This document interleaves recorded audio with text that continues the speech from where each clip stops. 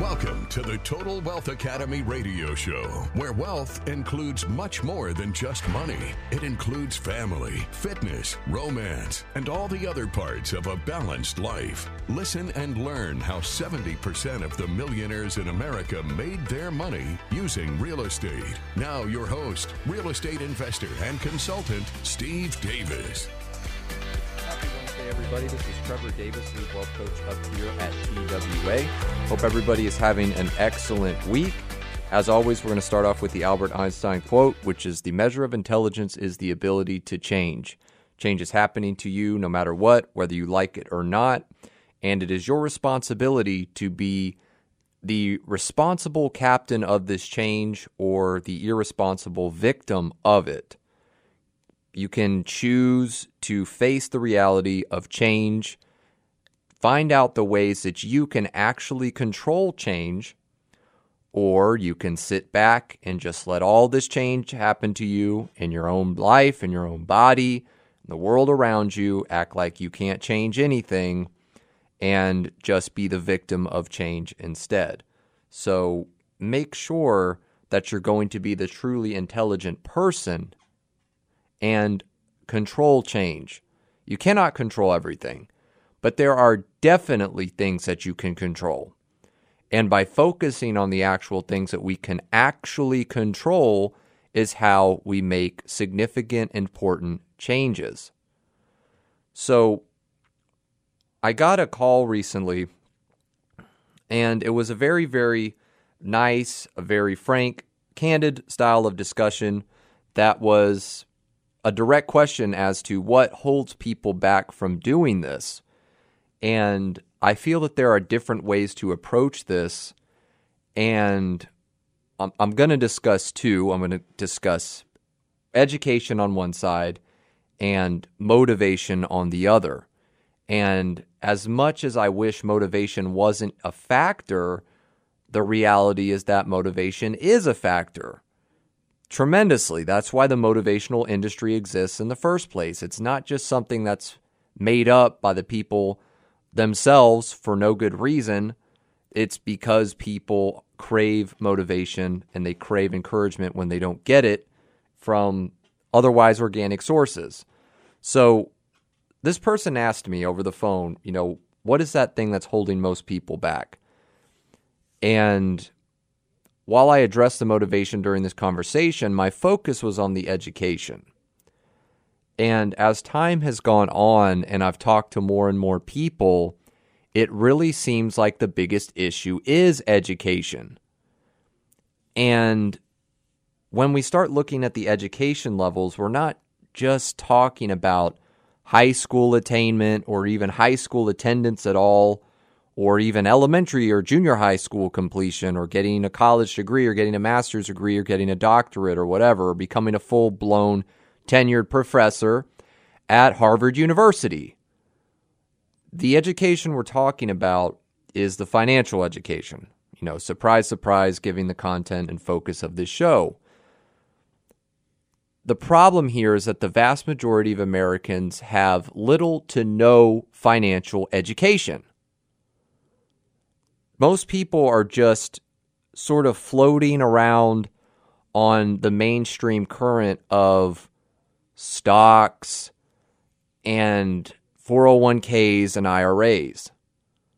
That's what their parents talk about. That's what they heard when they were growing up.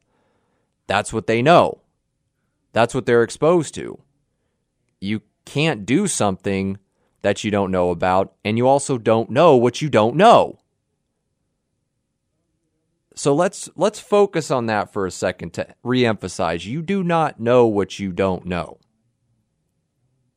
There are some things that you don't know, like what is the specific mass of the sun in grams?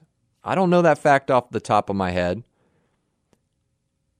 I know I don't know that, but there are things that I don't know, facts that I'm not even aware of, and unknowns I'm not even aware of whatsoever.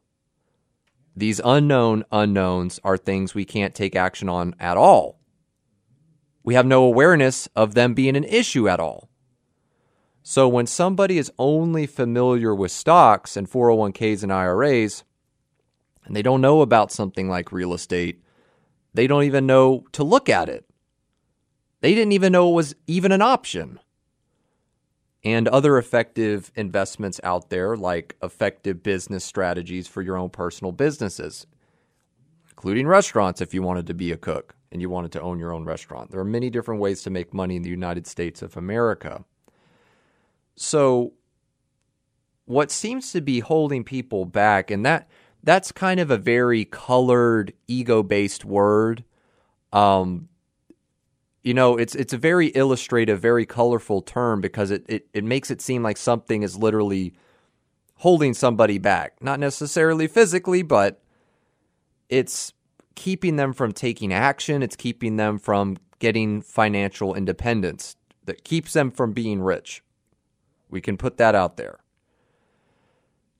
And I think that may be a little bit of an extreme term, but when people don't know outside options from stocks and they're getting the 6 to 7% rate of return average over the last 78 years, since 1945, since World War II ended, which is officially now 78 years ago because World War II finally ended September 2nd, 1945. So here we are 78 years and 11 days later. So we've been given a very specific map. And this map since World War II has been given to people because this is what people knew. This is what people were aware of. The vast majority of Americans were aware of. So this is a scenario in the post-World War II world as an American. You come back to the United States, the war is over, and your country has not been bombed out to crap. You've got an incredibly powerful industry, the core industry of the Allied powers that drove the war was the United States industry. And when you see all of the machinery and all of the ammunition and the weapons that were shipped over to the Soviet Union specifically during World War II, it will boggle your mind. And that's not even getting started on how much we sent over to the British as well. We sent a lot of stuff over. So you have a massive heavy industry and a massive economy on full blast. So how do you redirect it? Well, you start giving people jobs outside of the weapons manufacturing. Now you've got all these people that have enough dough to start affording houses. You start building a bunch of suburbs. You've got people that can afford cars. You start building a bunch of cars. This is a golden age of the American automobile industry. This is really the heyday of Detroit, for example, and the Midwest. And people are still not taught, though, how to start businesses because they're still coming from people that worked regular jobs. The government didn't come out of nowhere and say, hey, everybody, now that World War II has ended, we want to be even more prosperous than ever before. So we're actually going to teach everybody how to be financially independent and how to open your own business and how to do stuff like real estate to take advantage of these new houses being built. They didn't do that. And now we're kind of paying some of the consequences of that action, to say the least, which we'll expand on once we get back from the break post. Folks, I'm your host, Trevor Davis at TWA. Y'all stay tuned. We'll be right back.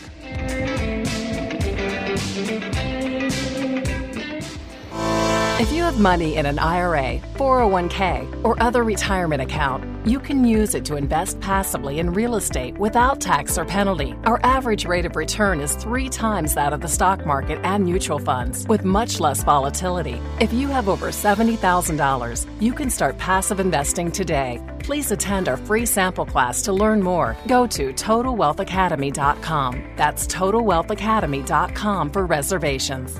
Thank you. Welcome back, everybody, to the TWA radio show, talking about the post-World War II map. And it's significant for us to put that into a historical context because this map wasn't quite like this always.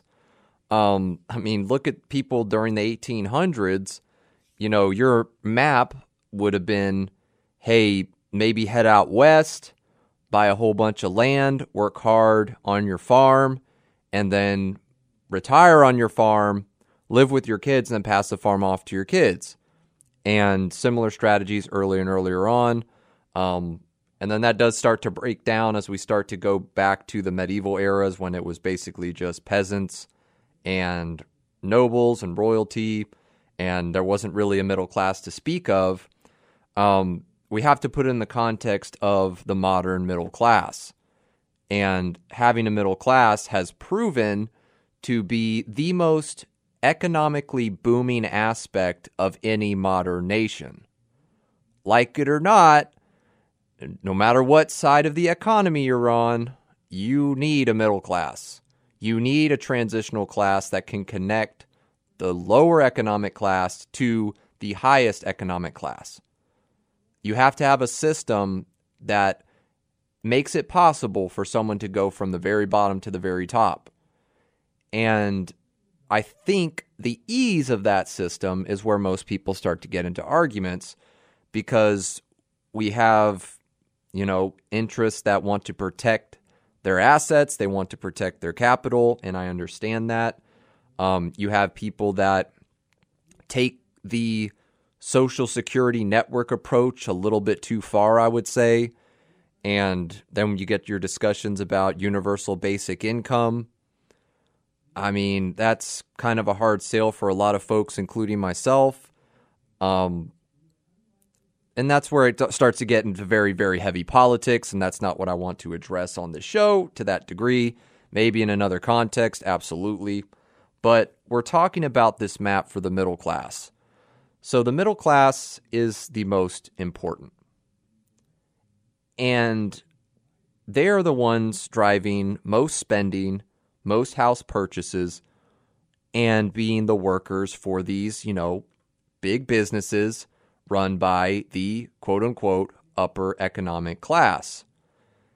And every person is playing their part in this system, and I understand that this middle class, by and large, might not have a lot of these jobs if there wasn't a person from this upper class creating this high value company.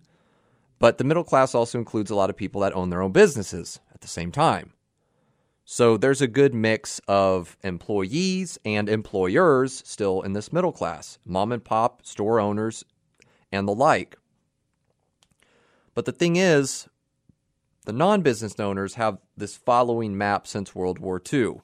So it's basically free reign, economic boom, and like it or not for a lot of people, I don't know who needs to hear this, but based on the fact that you get to come to this country in 1945, 6, and then during the 50s, and you have this huge economy and incredibly cheap houses, that was the most fortunate and luckiest economic time to be alive in the U.S.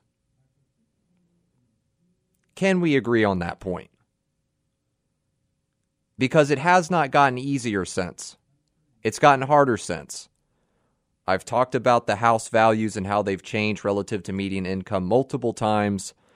But long story short, this was the golden age to be in the U.S. economically. It was the easiest time to buy stuff and invest and become wealthy, without a doubt.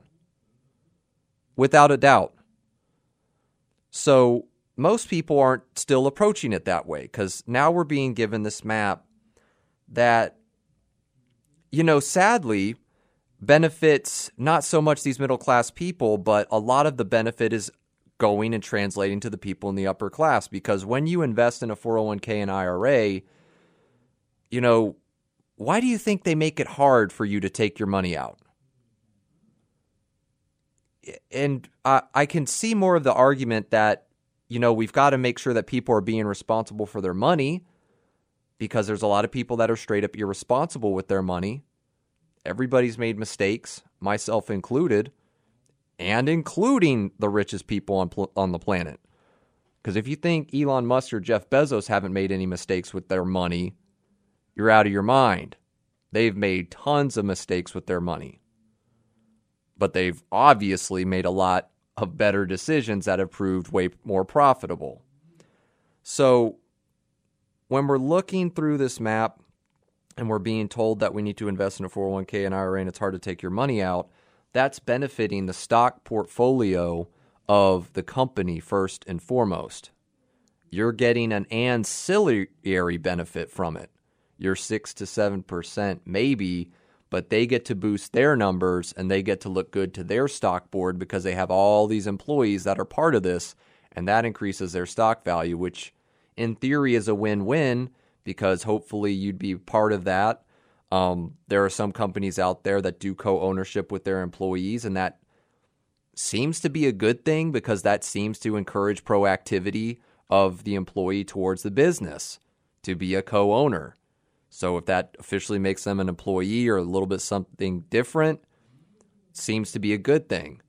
I think a lot of companies would probably benefit from having a more active investment approach available to their employees that says, if you want to be a part of this, you need to understand that you're going to be a business owner as well, even if it's just a small part of a relatively huge company like Amazon. And that's to deal with the volatility of being in that type of business. And guess what? If the business doesn't work and people like yourself aren't actually working hard when they've got their skin in the game with this business and it tanks, well, guess what? You should lose your money. That's the point. That's the fire under your butt. That's the stick behind the donkey, with the carrot being the reward of getting profit from owning partial piece of that business. That's always going to have to be there. There's always going to have to be risk to this stuff. And that does not mean it's gambling. This is a completely different world than gambling because gambling is random. And if you go to Las Vegas and if you think the house doesn't win, you're completely out of your mind too. The house always wins in Las Vegas. And once they started figuring out ways to crack down on the card counters, you can bet they jumped on that ASAP. How do you think a Las Vegas casino stays in business? You think they're paying out millions of dollars every single day to all these people that walk through the door, or they're giving out $1 million to one person every day? Not happening. The poor man's tax is called buying lottery tickets for a reason. Because you have a better chance of winning a Mega Millions. You have a better chance of getting struck by lightning 7 times before winning a Mega Millions lottery in any state. But people will spend hundreds of dollars on it. How do you think the Texas lottery is profitable? Why do you think they would make it a business if not to be profitable? Okay, so how do you think they're making money when they have to give a $100 million payout? It's because that year they grossed hundreds of millions of dollars from people that want to put their hard-earned money into a gamble. I think human society is going to be a lot different once we get to a point where we don't gamble anymore. Sure, it's fun to a certain extent. If you're going to throw down like 20, 30, 40, 50 bucks, knock yourself out. But not if you're going to gamble every single day. That's not what investing is like, and that's not going to work out for 99.9999999% of people anyway. So bet on something that's probably going to work out. And that means opening a business or getting into some real estate. So getting back to this map, after World War II, they were telling people to work hard in high school. You've got these beautiful new schools in these new suburbs. Your kids need to make sure that they're working hard. Go to college. Now you've got these colleges that are taking in all these veterans, all these people for great deals. The percentage of annual income that college tuition back then was much lower than it is today. Again, like that fact or not, that's the reality. It was way cheaper to go to college in the 50s and 60s than it is today. Then your goal is to get a high-paying job. You know, it's all about the money. You don't need to really focus on something you like, because if it's paying enough, you're going to like it anyway, aren't you? Not exactly. That's usually not how it works. It really doesn't work for the vast majority of people. So you don't really like engineering. You can't really stand it, but your dad did some engineering. Your mom did some engineering. They work at a job similar to that, so that's what you know. You're familiar with that. They encourage you to do that. And you get into it even though you don't like it, and now you're at a job that makes a lot of money, but you're unhappy. You're miserable. You hate doing this work. So at this job, you climb the corporate ladder, you kiss the boss's butt, you work office politics, you go to events on the weekends when you know you don't want to be in the office, you don't want to be talking with your coworkers, but you go anyway because you know that's going to score points and show face and get you a promotion. Then, of course, you're saving in an IRA or 401k because that's what they push onto you.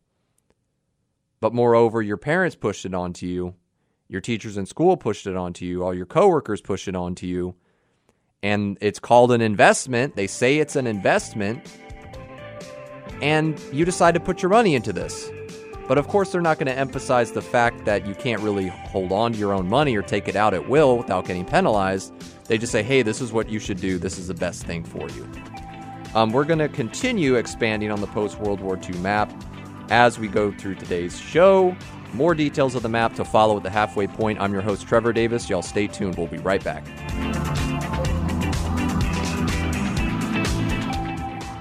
The stock market was never designed to build wealth. It was designed to keep up with inflation. The average rate of return over the last 75 years is about 7%.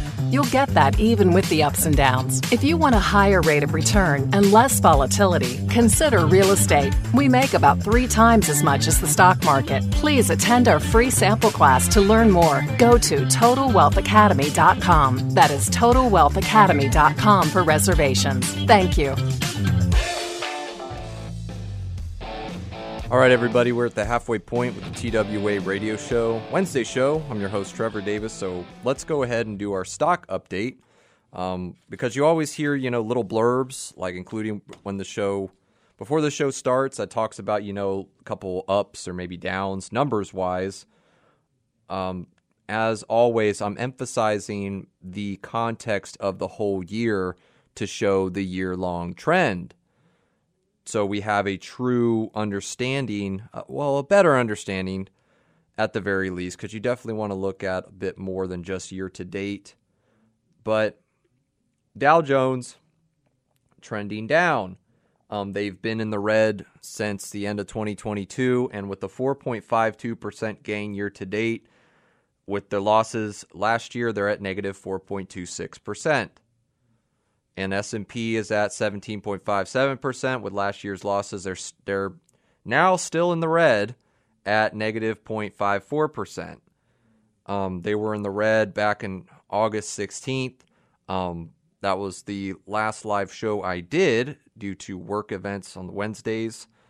And then NASDAQ is at 39.76%. So they're netting, with the losses from 2022, a 6.79%.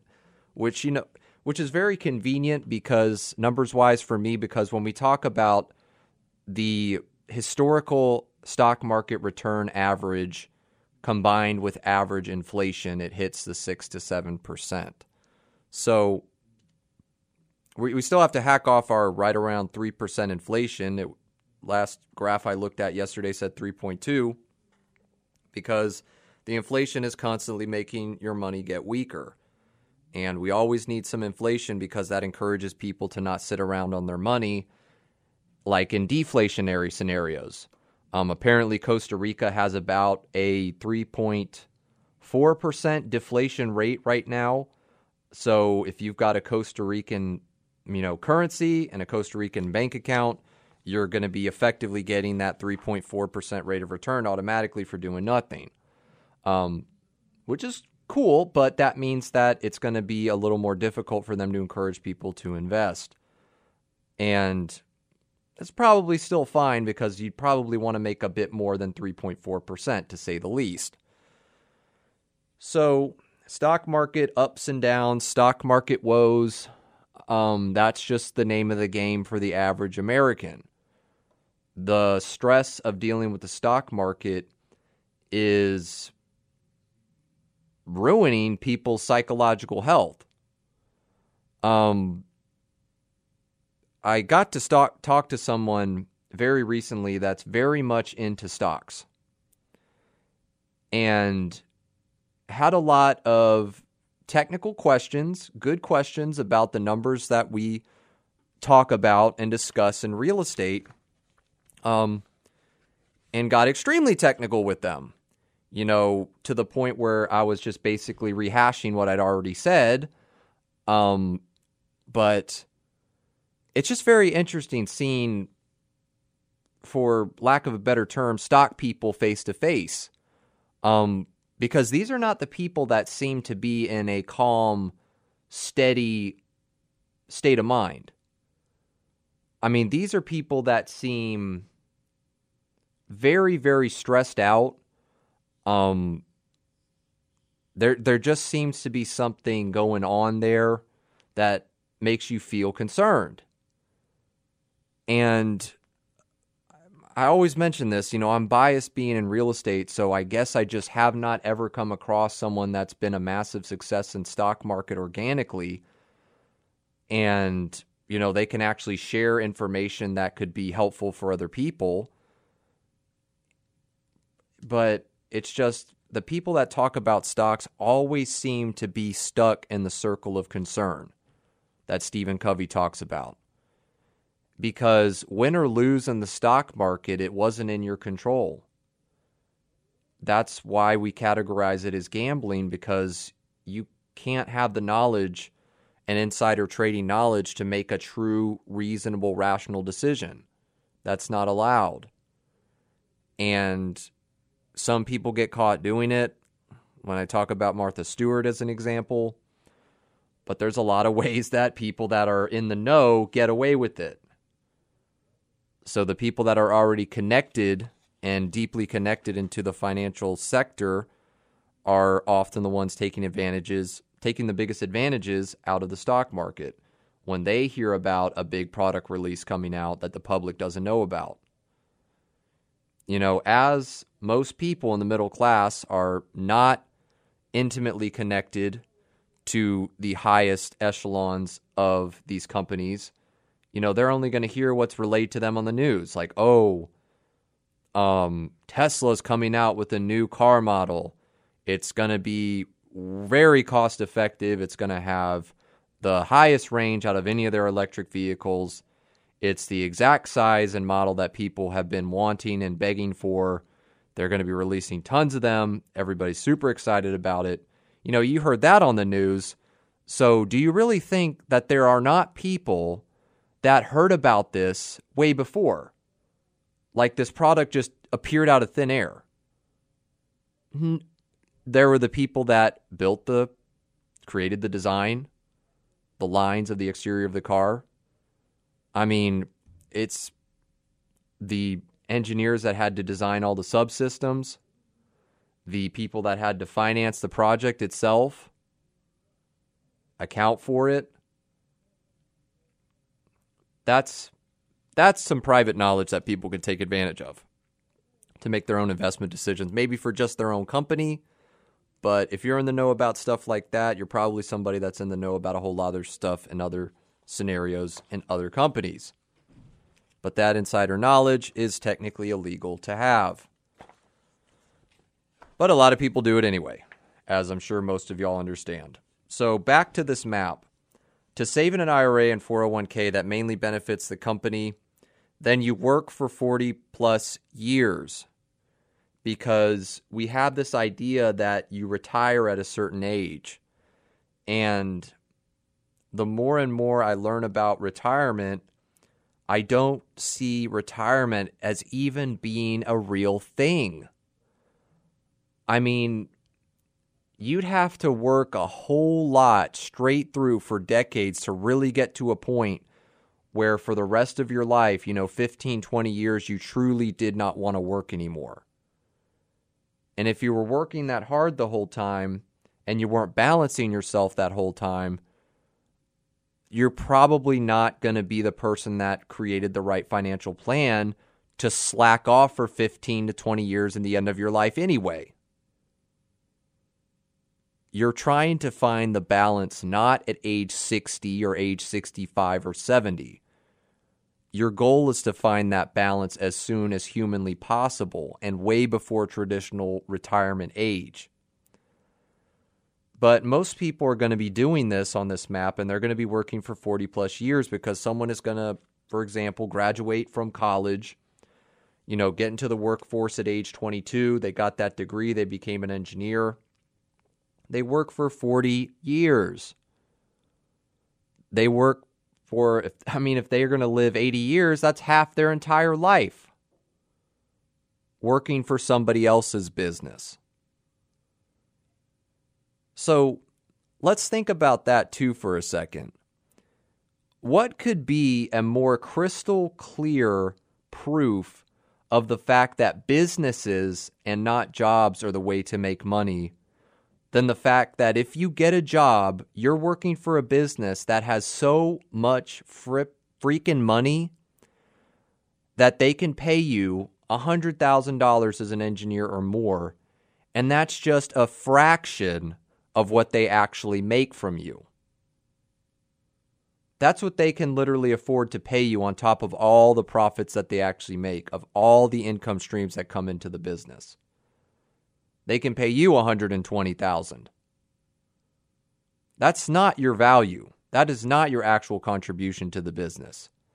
And I'm not saying, because I understand why that has to be the case, I'm not saying that you should be paid the total actual economic impact to the business, because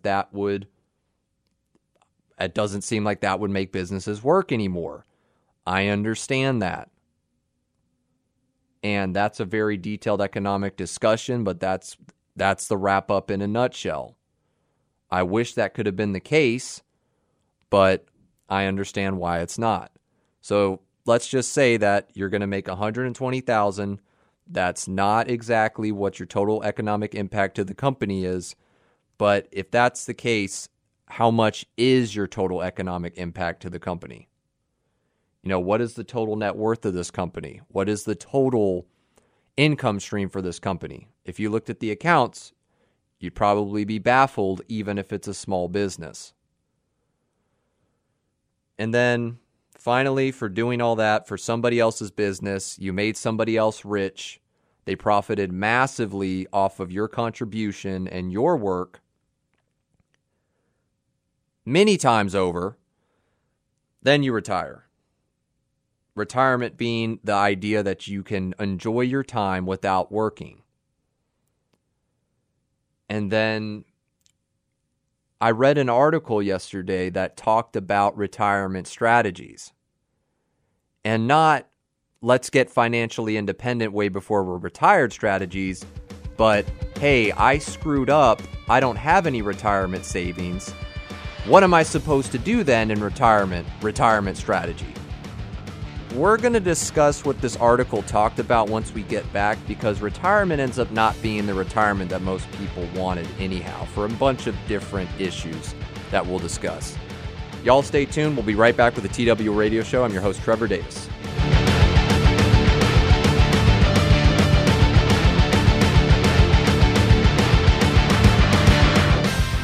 Here's an old joke. When is the best time to buy real estate? 20 years ago. When is the second best time? Today. And this is truer than ever with the impending recession and the correction that's going on right now. Real estate investors are going to make millions of dollars in the next few years because of the recession. You should take advantage of it as well. To find out how, please attend our free sample class to learn more.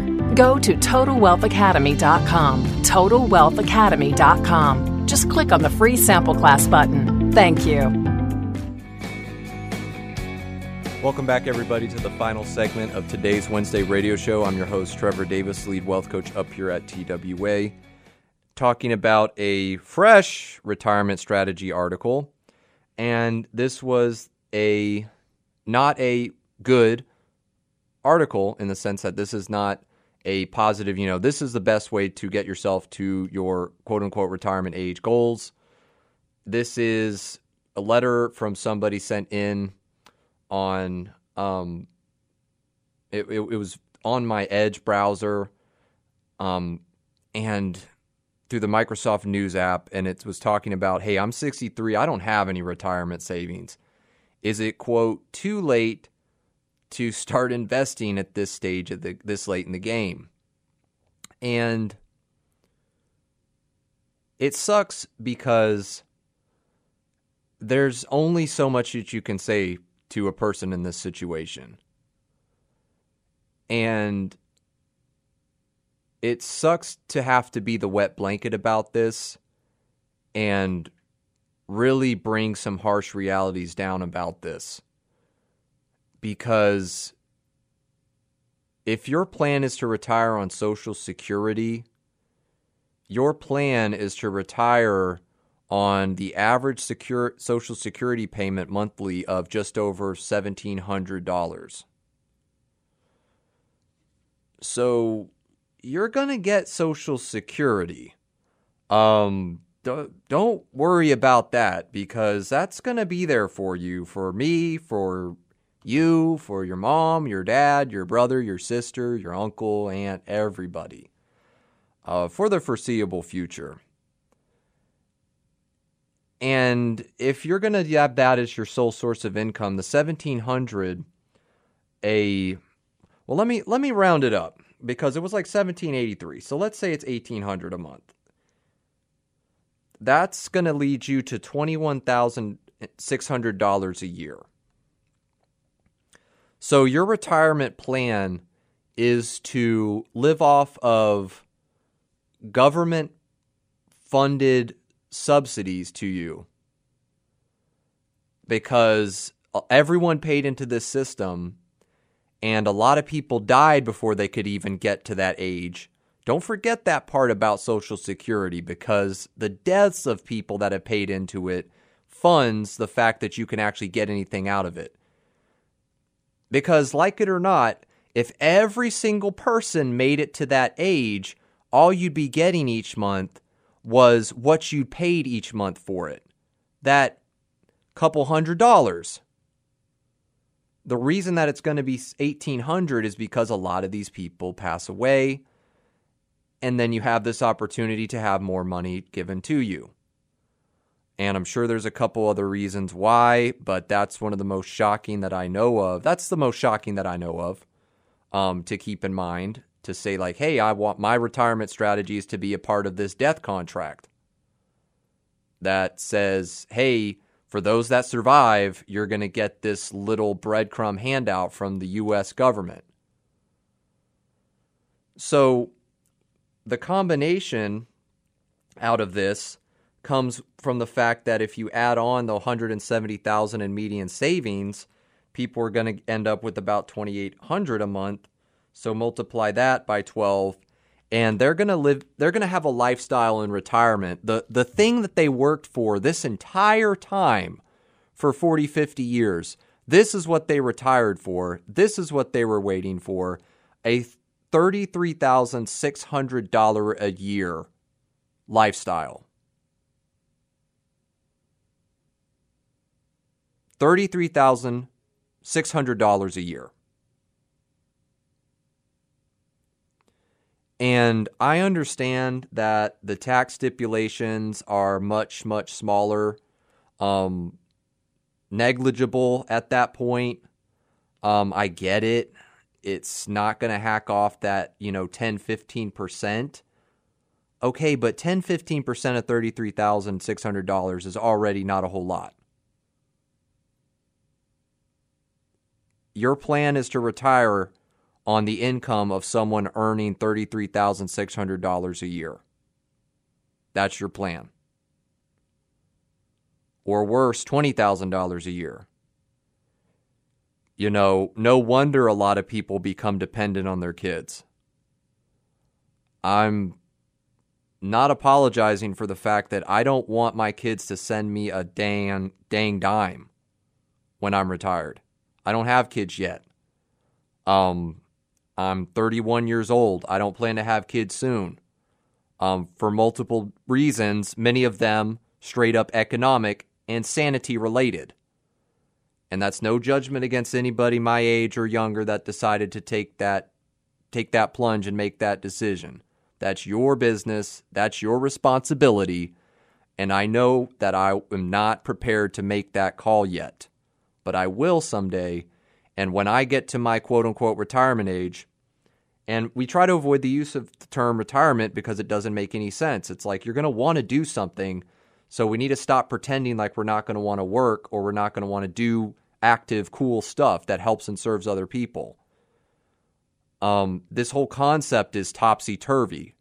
It's making people go mad because it doesn't make any sense when they think about it, but it's what everybody's doing. And it's a whole lot easier as the sheep to follow the flock, to follow the herd. It's hard to break away from it. You're safe with the pack. You're protected to a certain degree. Everybody's saying the same stuff. Everybody is agreeing with this stuff. It makes you feel good. It makes you feel a little calm, even though you still have these doubts at the back of your mind, because you're an intelligent human being and you know in your gut when something is wrong. And that's why people who are stuck in stressful situations in the circle of concern, even if they've done everything in their power to convince themselves it's the right decision, they're going to get stressed out because a part of them knows it's wrong. Your gut knows it's wrong. And when your gut is being ignored, it doesn't ignore its ability to mess with your health. It does not ignore its ability to mess with your body.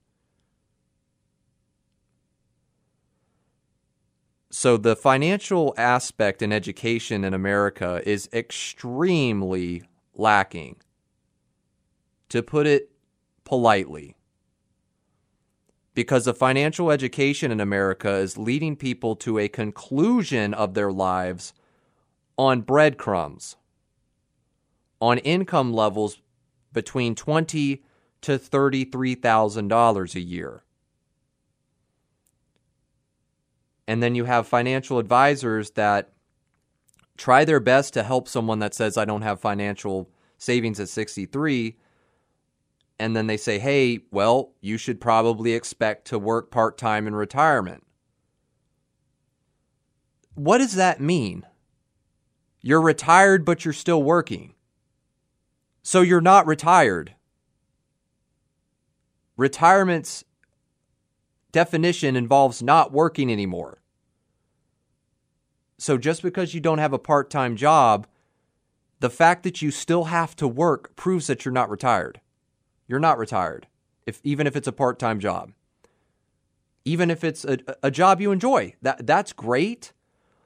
But if you are dependent on that job for your income and you are well into your 70s and 80s, because I've seen people in their 80s still working, and I know you have too,